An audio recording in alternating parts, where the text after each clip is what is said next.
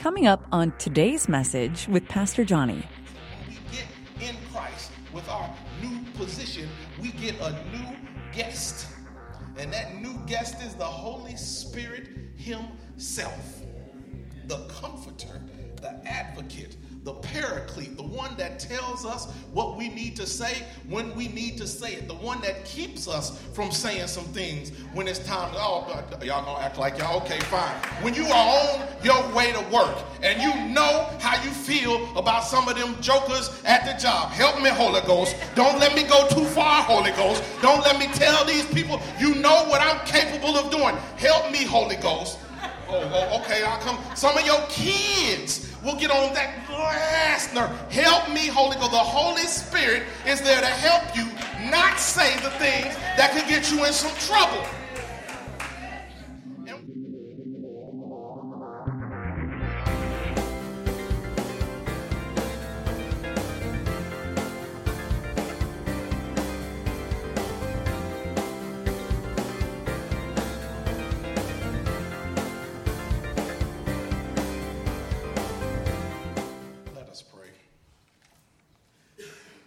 Lord our God, how excellent is your name in all the earth.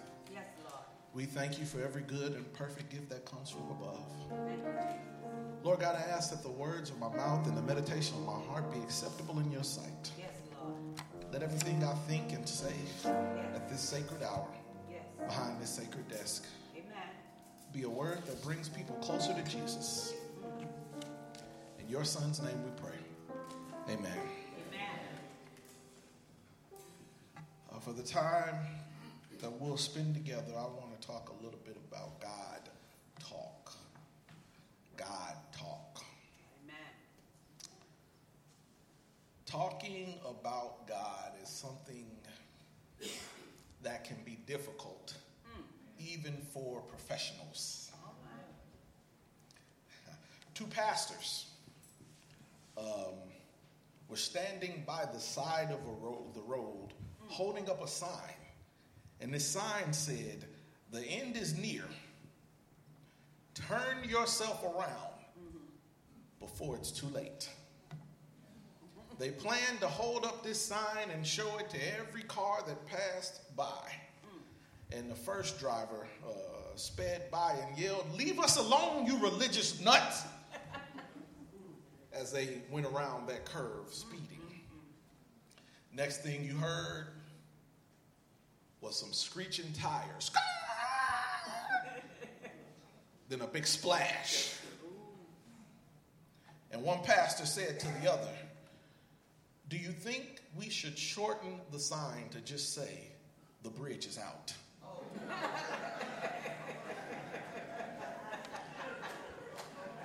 Talking about God and being somebody who knows God and trying to talk to regular people can be difficult. Poet Archibald MacLeish said that religion is at its best when it makes us ask the hard questions about ourselves, and it is at its worst when it deludes us into thinking we have all the answers for everybody else. I'll say that again. Religion is at its best when it makes us ask the hard questions about ourselves. It is at its worst when it deludes us into thinking that we have all the answers for everybody else. It's kind of strange being a pastor in this day and age when the fastest growing denomination is the nuns, those who will have nothing to do with organized religion. And it's been my experience that they don't have a problem with Jesus. They don't have a problem with God. Their problem is with the so-called Christians. Their problem is with those who are supposed to be loving one another. Their problem is with those who are a part of the only army that seems to shoot its own wounded. We think we have all the answers, and then we so have all the answers all the way to the point that we start dividing ourselves over things that have all the answers. I'm born Baptist, I'm going to die Baptist. I'm born Methodist, I'm going to die Methodist. I'm born this, I'm born that, I'm born this. And we forget it's the Baptist church.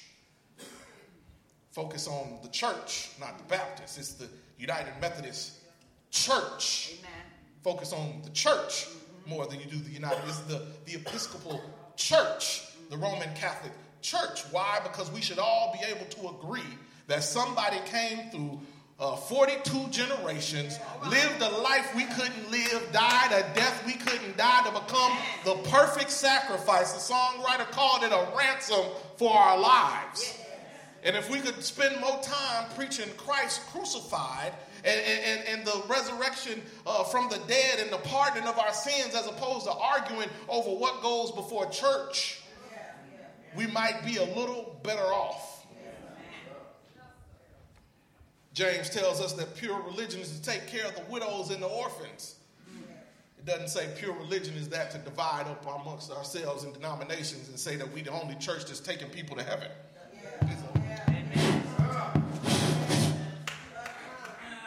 We get so caught up in the symbolism and the language. We want to speak in tongues but can't speak to our neighbors. We get caught up in the symbolism, and we think that there's no way somebody on the outside can think that something is wrong with what we're doing. Meanwhile, churches are dying. Communities are in peril. Nobody is saying anything. Superintendents not knowing about school to prison pipelines. Nobody is saying anything. Hungry children out on the street. Nobody is saying anything. And sometimes we get so caught up in our language and symbolism that we don't realize that everybody didn't grow up in the church. Some of the things we hold dear, present company included, can be deemed offensive to somebody who never grew up around it. We love that UMC logo. We love that cross in flames. We see that fire and we think, Holy Spirit fire. But I stopped thinking that when I come across a young black man from Alabama who wants to know why our logo is a burning cross.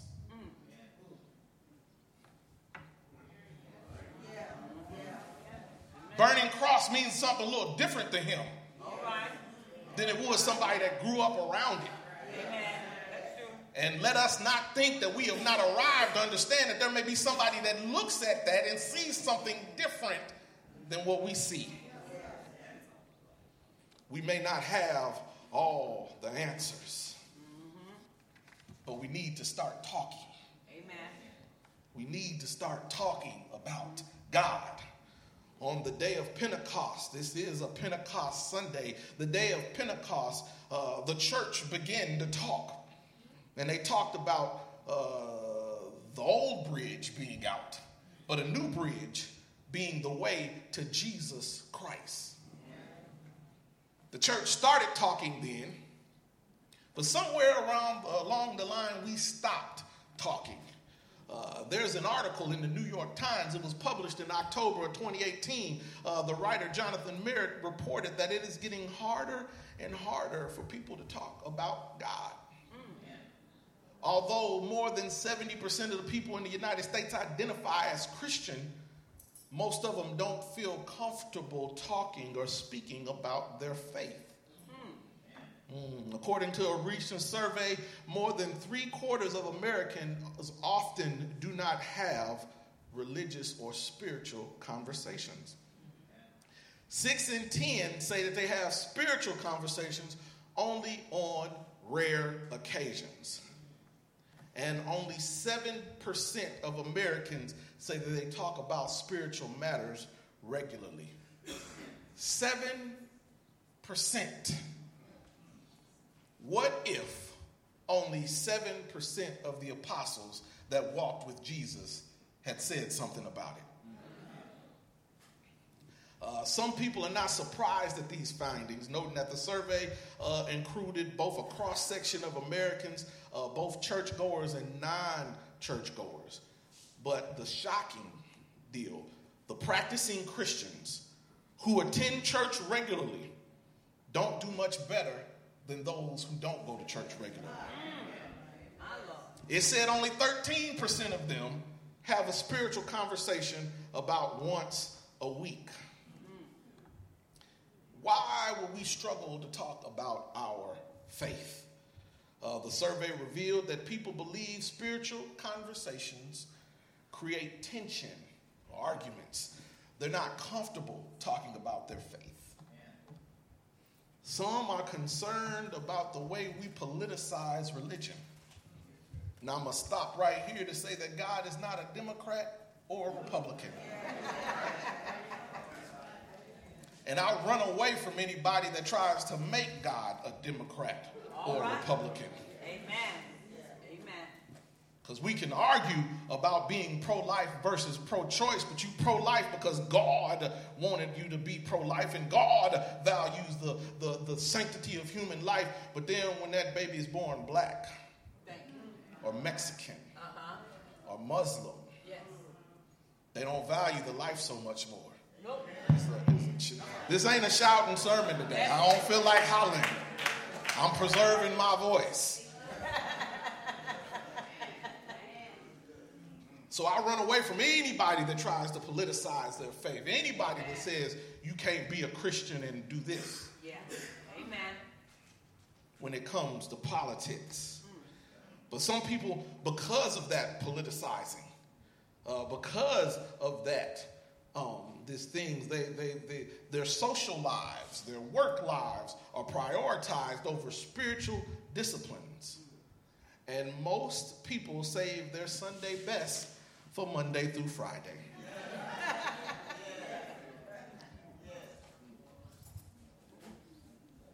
A smaller number don't want to talk about God because they don't want to appear overly religious or extreme. But the fact of the matter is, if more of us were willing to share our faith, it wouldn't be so weird. Some of us hide. And because we hide our faith, we still sharing our faith. If they know you a Christian, they still watching you. You still the only Bible some of these people will ever read. You still the only sermon some of these people will ever hear. So you might as well get it out there and talk about it as to not cause any more confusion, because when you leave a bunch of blanks, people will fill those blanks in for themselves.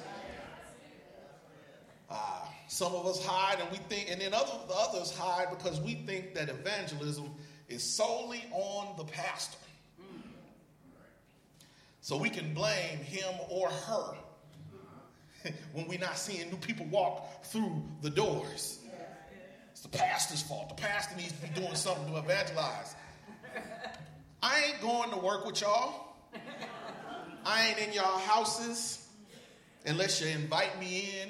I'm only going to see you at the hospital if you're sick. There's a whole bunch of people you could be talking to that I'll never see. And as my predecessor used to say, sheep make sheep. Shepherds don't make sheep.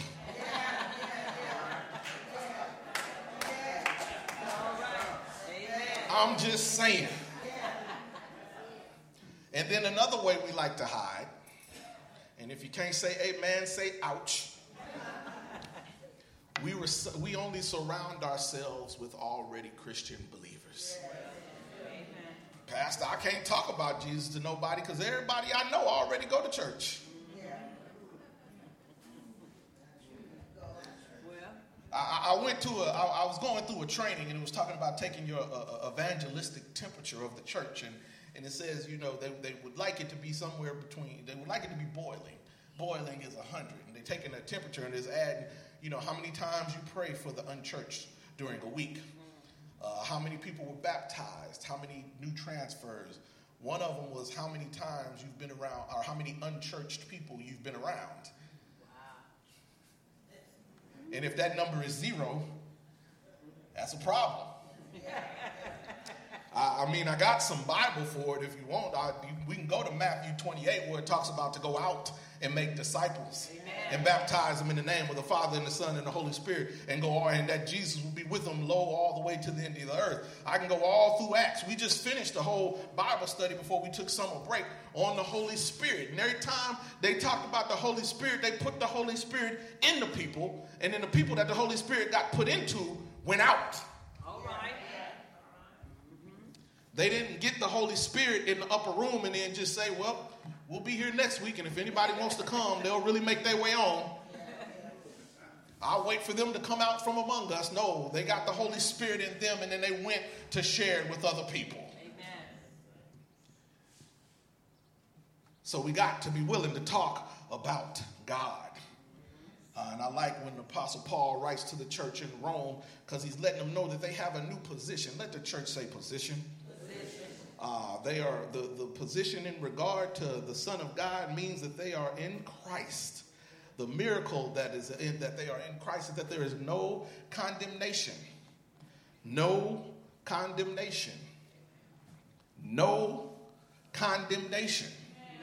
You ain't got a heaven or a hell to put nobody else in. They don't have a heaven or a hell to put you in. There is no the Bible says, if any man be in Christ, he is a new creature, and all the old things have passed away.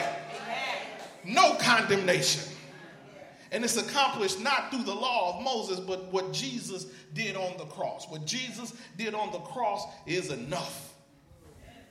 And so the position of the Son of God is that he is in Christ. So the position of the person in the position is for the law of God is that we are now able to fulfill the law through these righteous requirements. And when we get in Christ with our new position, we get a new guest.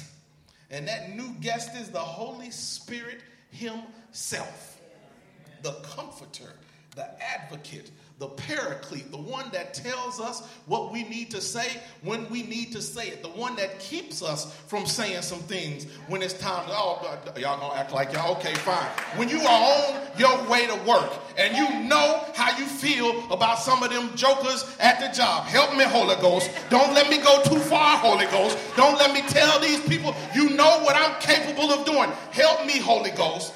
Oh, okay, I'll come. Some of your kids will get on that last nerve. Help me, Holy Ghost. The Holy Spirit is there to help you not say the things that could get you in some trouble. And we have strength through the Holy Ghost. Amen. This Holy Spirit that resides in us lets us do things we would not be able to normally do. I know I can look back over my life. I can't talk about anybody else, but I can look back over my life and see what I have been through. And I understand that if it had not been for the Lord on my side, where I would be. When I sit back and wonder how I got to where I got, knowing where I started, there had to be nothing but the Holy Spirit.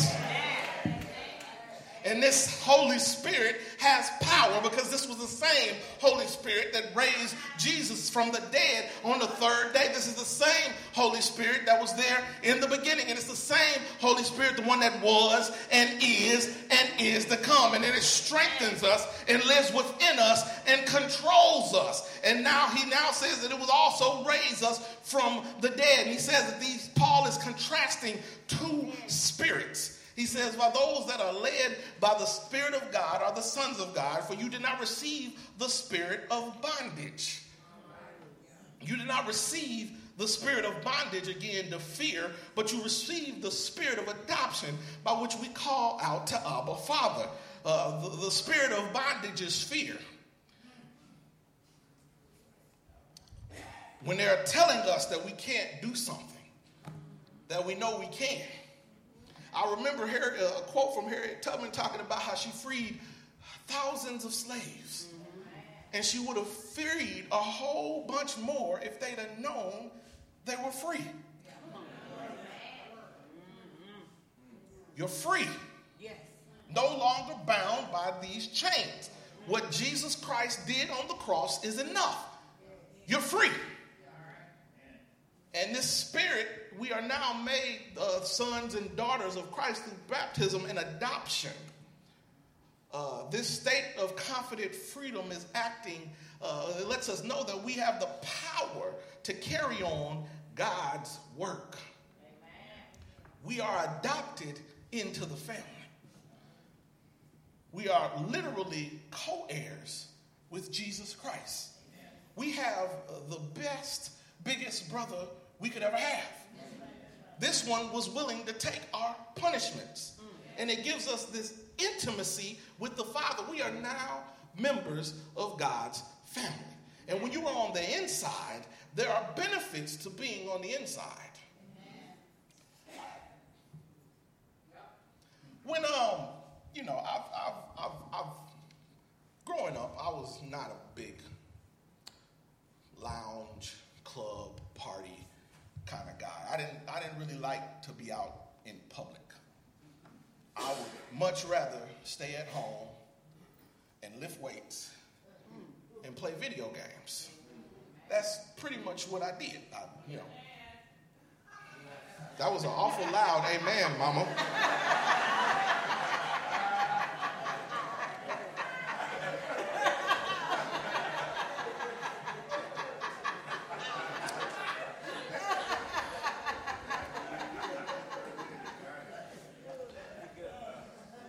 So I didn't go places. Oh, we going out to eat. No, I'm going to chill at the house. Oh, we going here. Oh, no, I'm going to chill. I didn't really like to go places. But then I made a few new friends. And then I made some more friends. And all of these friends collectively, they always knew somebody who knew somebody. And when you knew somebody who knew somebody, the experience was a little different. When you know somebody who knows somebody, you pull up to the concert and there's no parking spot and you park right on the curve right in front of the door and the driver hops out and they see who it is and they just put cones around his car. When you know somebody who knows somebody, you go to a restaurant and because they know somebody, they close off the whole third floor for you. When you know somebody who knows somebody, and so I said once I started knowing somebody who knew somebody, I didn't really want to stay at home as much as I used to. I was more willing to go out when I was getting stuff comped and going these places and not having to wait in line because I did not understand the benefit of VIP lists at that time until I started getting on VIP lists. I got a little bit more of appreciation for that. And so I was more interested in going, but I say that to say that while that VIP list was cool, there's an even better VIP list. The one that lets me know that I'm the head and not the tail. The one that lets me know that I shall be above and shall never be beneath. That I'm supposed to be the lender and not the borrower. The one that lets me know that I'm blessed in the city and blessed in the field and blessed where I come and blessed where I go. I got the greatest possible hookup that could ever be made known to man, and that man named Jesus Christ. Being in chosen relationship, and Paul uses the term adoption because that's something that the non-believers can understand. Ain't that kind of funny? Paul using language that is for the non-believers to understand. They didn't really understand this Jesus, this God, this Jehovah Jireh, this Jehovah Nisi, this Adonai, this El Elyon. They didn't understand it. They didn't understand it to the point that Christians back in that time, well, they weren't really called Christians during that time. They were called followers of the way. But to the Greeks and the other religions around them, they thought they were atheists. So they put them they even put a monument out, and it talks about it in one of the New Testament scriptures, to the unknown God. They didn't know this God, but they knew that there were people around, the outsiders knew that there were people around worshiping him. So Paul says adoption because they didn't understand this God, but they understood adoption. And he said that they've been adopted into the family. They understood adoption because they were all about passing their lineage on. to the point that if they didn't have any biological children, they would adopt another grown adult so that they could put this adult in, that they could pass on their family lineage. And so they're saying that when they passed on the family lineage, they got all the rights, lights, and benefits that were entitled to them in this family. And so they know that they are in the family. And he says that they were witnesses. And this was for families without males to ensure that the work that they had started, the things that they had got going, the things that they were going on were going. And literally the word means son making in the Greek. This imagery is especially important to the Gentiles. They understood that. They didn't understand Jesus hanging on the cross because that's what they did to common criminals. They didn't understand all this, but they understood adoption. They understood being in the family. They understood getting all the rights, lights, and benefits. And because they got all of those benefits, they were able to get this work done. And the Spirit lets us know. He says that if children, then heirs, and joint heirs with Christ. And indeed, we will suffer with him, that we may also be glorified together. Amen. So being in this Spirit, getting this power, does not release us from our trials and tribulations. It sends us towards them. The Bible says that man born of a woman, days are few and full of trouble. We like to say no weapon formed against us shall prosper, but somebody has to try to form that weapon and try to use it against you in order for it not to prosper. But it lets us know that even though we are in the valley, no matter how deep the valley, every valley shall be exalted. No matter how high the hill, every hill shall be made low. No matter how crooked anything is, the crooked places will be made straight, and the glory of the Lord shall come in. So it allows us to be present in the suffering. This power that we get through the Spirit doesn't mean we're going to be skipping through daffodils and everything's going to be easy as pie, but it means that we know every storm is going to end, and we can hold on to God's unchanging hand during the midst of the storm.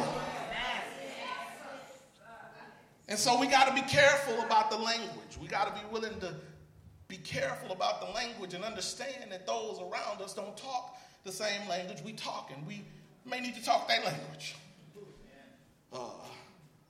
We understand that we are in the family, and we have a Father who has adopted us.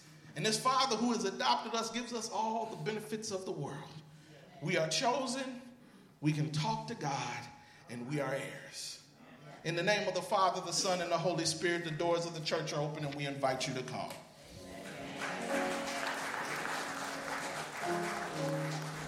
Thank you for listening to this message. Be sure to subscribe to us on YouTube, iTunes, Google Play, Stitcher, or wherever you found this message. If this message blessed you, be a blessing to someone else and share it. Connect with Pastor Johnny on Instagram and Twitter, and be sure to like Faith UMC Dickinson on Facebook.